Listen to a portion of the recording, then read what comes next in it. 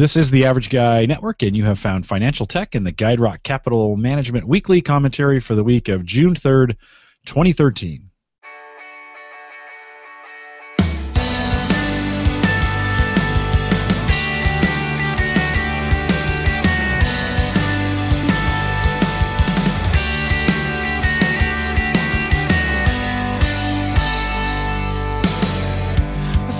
I'm your host, Jim Collison, broadcasting live from the AverageGuy.tv studios here in Bellevue, Nebraska, and we post the show, including the written commentary, each week out at the AverageGuy.tv. Financial Tech brings you the latest market commentary from the award-winning Andrew Hunt, CFP, and president of Guide Rock Capital Management, located right here in Omaha, Nebraska. If you'd like to receive a free copy of the written commentary in advance, you can send us an email. Just send that to Andrew_Hunt at guiderockcapital.com and put subscribe in the subject line. Actually, put anything in the subject line, and he will send that commentary right out to you.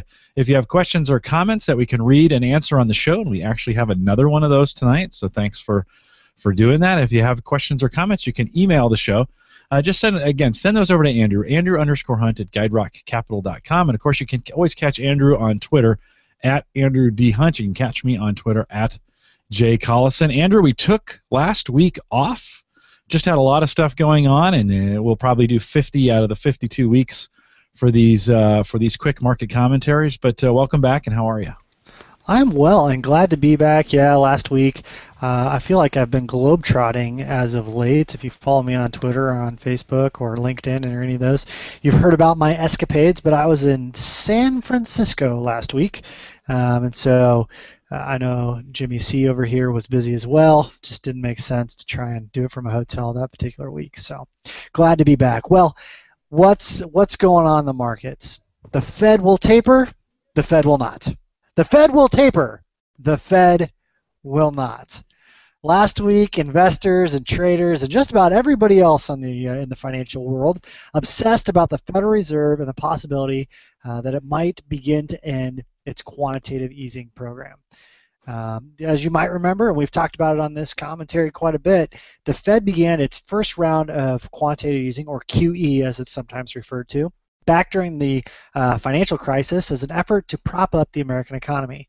In general, quantitative easing helps increase money supply and promote lending and liquidity. And investors' fears about what may happen when the program ends became very apparent when, despite abundant positive economic news, major U.S. stock markets actually lost value last week. So I wanted to give you a quick play-by-play of how it all went down last week, because it was pretty interesting if you're watching it on the news or in the evening wrap-ups. On Tuesday, since Monday was a holiday, Memorial Day of course, on Tuesday, the S&P Case-Shiller Home Price Index posted its biggest gain in 7 years. Forever, it seems like. Biggest gain posted last Tuesday. Housing prices increased in every one of the 20 cities it tracks, and the U.S. markets, the stock markets, initially responded positively to the news. However, it wasn't long before the investors started to worry that, gosh, maybe stronger housing prices might speed up the Fed's timetable for quantitative easing, and then, of course, U.S. stock markets started to move lower into Wednesday. On Thursday, weaker than expected economic data, first quarter gross domestic product growth for the United States was revised downward from 2.5% to 2.4%. You heard me right. GDP growth was revised downward. And then what happened? Markets went higher. And then on Friday, lots of positive news from the Thomson Reuters University of Michigan Index of Sentiment showed that consumer confidence had reached the highest level in 6 years. And of course, this caused the markets to move downward. Kind of counterintuitive. However, U.S. stock markets, they've generally finished higher for the month of May, even though the last week was kind of awkward and just bizarre in the way the returns came, or didn't come rather. The Dow Jones finished the month up 1.9%. The S&P 500 index rose by 2.1%, and the NASDAQ finished the month up 3.8% as well. Treasuries, however, delivered their worst monthly performance since 2010. During the last 4 weeks, the yields on the 10-year Treasury notes rose from 1.6% all the way up to 2.1%, which is an increase of 50 basis points, or for those of us who are might not be financial wizards, 50 basis points equals 0.50%. So we've seen Treasury start to rise. Pretty interesting stuff out there. So have you heard about the Consumer Financial Protection Bureau? Jim, have you heard about this group that's out there? No, I haven't, Andrew. Okay, well, I know I listen to a lot of NPR, and so I've heard about the CFPB.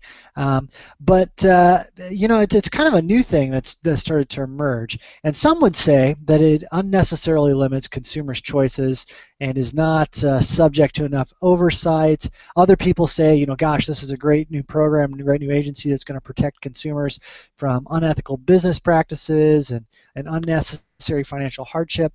But there's been a lot of people, regardless of what your opinion is, that are starting to turn to the CFPB for help. The CFPB is funded by the Federal Reserve, and it operates independently of Congress, which is pretty interesting. And that's also one of the reasons why some people don't think it has enough oversight. On their website, the CFPB says its purpose is to, quote, above all, ensuring that consumers get the information they need to make the financial decisions that they believe are best for themselves and their families, that prices are clear upfront, that risks are visible, and that nothing is buried in fine print. In a market that works, consumers should be able to make direct comparisons among products, and no provider should be able to use unfair, deceptive, or abusive practices, end quote. So from July 2011, which is the date that the CFPB became effective, through February 2013, just a couple months ago, this new organization has worked to address more than 131,000 consumer complaints, which includes 5,000 issues which have been raised by members of military, veterans, and their families, which is pretty interesting.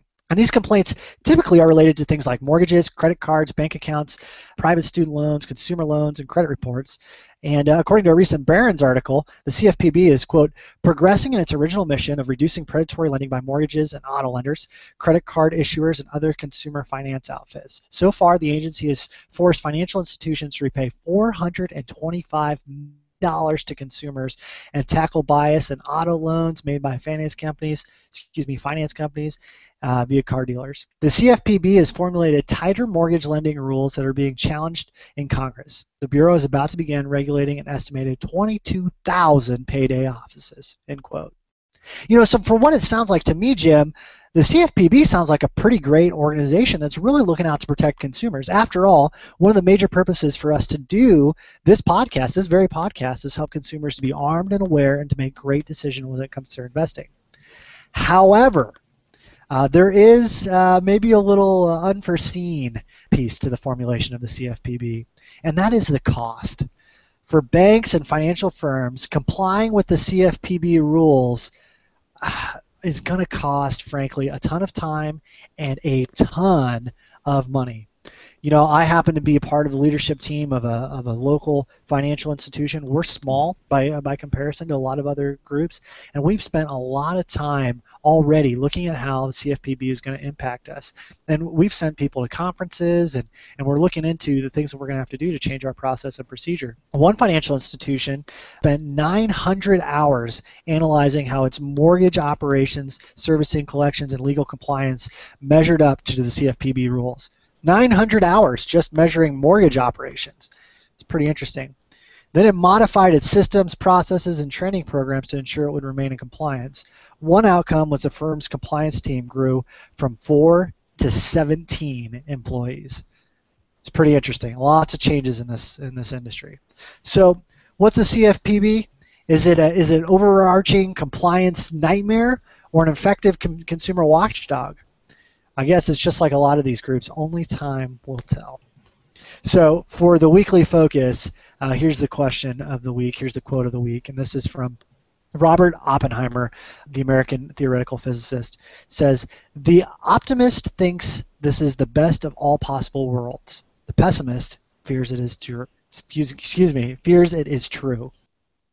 With CFPB going in place, does that mean I'm going to get a whole new set of disclosures when I get a mortgage loan or I refi or I go to buy a car? I mean, I already get a thick packet of paperwork when I do that. Have you guys seen, do we see any new kinds of things coming? And what does that mean for the consumer? Are they going to get a bunch more paperwork?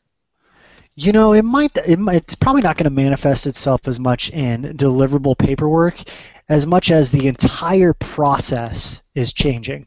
I'm not a mortgage expert. I don't do mortgage loans. We do have a mortgage department at our financial institution, but I know we've sent a couple folks to mortgage conferences, and basically if you've gotten a mortgage in the last 20 years, starting in the next 18 to 24 months, your experience will be completely and utterly different.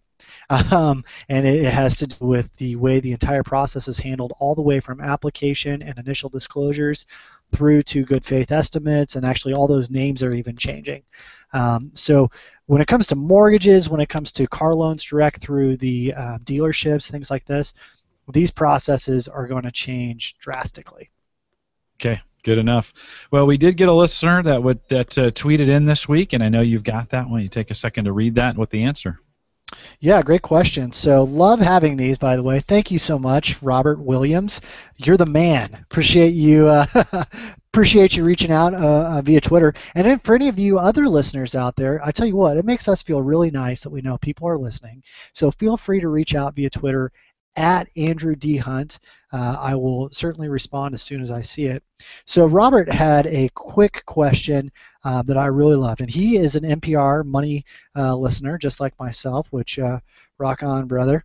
And he said he was listening to a podcast, and they were talking about how the Dow Jones Industrial Average, is not really that accurate when looking at the market as a whole. He said, is this true? And if so, which index should I follow?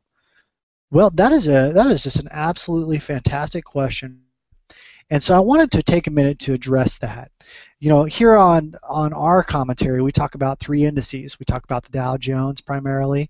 We talk about the S&P 500 and the NASDAQ. And the Dow Jones is the oldest and most widely reported on indices. But NPR Money was exactly right when they said that it's probably not the best proxy for the market. Why? Well, the Dow Jones measures the 30 largest companies in the United States. As we all know, there are far more than 30 large companies in the United States that make up the entire U.S. large company market.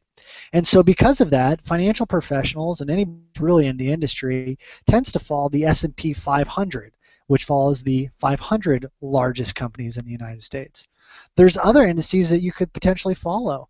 You could follow the Russell 1000, for example, that looks at the 1,000 largest companies in the United States. They each have their own way that they're constructed, price-weighted versus value-weighted, and if you want to learn more about that, you can dive into some Investopedia or Google search on what price-weighted versus value-weighted indices are. But Planet Money was exactly right when they said that, hey, Dow might not be the best proxy. Maybe you should look at the S&P 500. I'll also tell you that, in fact, just today, it was pretty interesting to watch. We saw a pretty dramatic difference between what the Dow was doing and what the S&P 500 was doing today.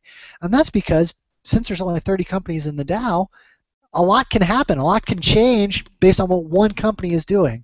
Whereas if you're watching 500 companies in indices, what one company is doing does not affect the entire market as much. So I like the S&P 500. It's probably the best one to look at. And of course, you should always look at different indices for different markets you're looking at. If you want to look at international markets, you should check out the MSCI EAFA, EAFA, which measures the Europe, Africa, and Far East. You could also look at the Nikkei for Japanese markets. You could look at the FTSE for the UK. There's all kinds of interesting indices out there. In fact, there's whole companies that all they do is calculate indices. So always make sure that you're keeping track of your score, how you're doing versus the benchmark, and so make sure you're measuring the right benchmark. Very good, Andrew. Well, in the spirit of keeping this short, I'll say thanks for coming out this week. Great to see you again, and we'll get a lot of these done through the weeks that are the summer, and so you can come out and join us. I'd say come out and join us live, but we never really know what time we're going to do this. Andrew and I just kind of jump on. If you follow my Twitter at @JCollison, I almost always announce about 30 minutes before we go live that we are doing the podcast. And if you have a moment, it's always fun to come out live. You can join us for chat and ask us questions live and in real time, and we'd be happy to answer them. So, Andrew, again, thanks for coming out. And I'll remind you, if you're new to podcasting and you're looking for an easy way to listen each week, you might want to consider using Stitcher, available on any browser as well in both Android and iPhone platforms, basically any platform you can get. Even your car, if you have a brand new car, Stitcher most likely is in the entertainment system and will work. You can listen to the podcast both at home and on the road. This show and all the past shows are on Stitcher. Stitcher.com, search Financial Tech. I just actually ran somebody through that today, and if you just type Financial Tech, it's the very first podcast that comes up. It's education for your ears. And be sure to visit Guide Rock Capital. That's just guiderockcapital.com. Of course, we mentioned this several times. You can follow Andrew on Twitter. He's just at Andrew D. Hunt, and get all the show notes and this show out at theaverageguy.tv. Now, Andrew and I say thanks for listening, and we'll catch up with you next week. Remember, be smart about your investing.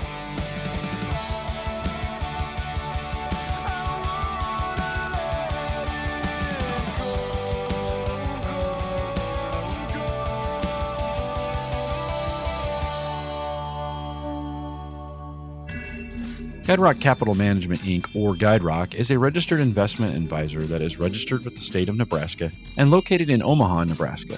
Guide Rock and its representatives are in compliance with the current registration requirements imposed upon investment advisors in the states in which they maintain clients. Guide Rock may only transact business in those states in which it is registered or qualifies for an exemption or exclusion from registration requirements. Important information describing Guide Rock's business operations, services, and fees can be viewed on the SEC's website at www.advisorinfo.sec.gov. Guide Rock will provide Form ADV Part 2, which serves as the firm's disclosure document to all clients. Copies of Form ADV Part 2 are also available to interested parties upon request. All investment strategies have the potential for profit or loss. Past performance is not indicative of future results. No current or prospective clients should assume that the future performance of any specific investment strategy, or product made reference to directly or indirectly on this video, website, or indirectly via hyperlink or any affiliated third-party website will be profitable or equal to past performance levels.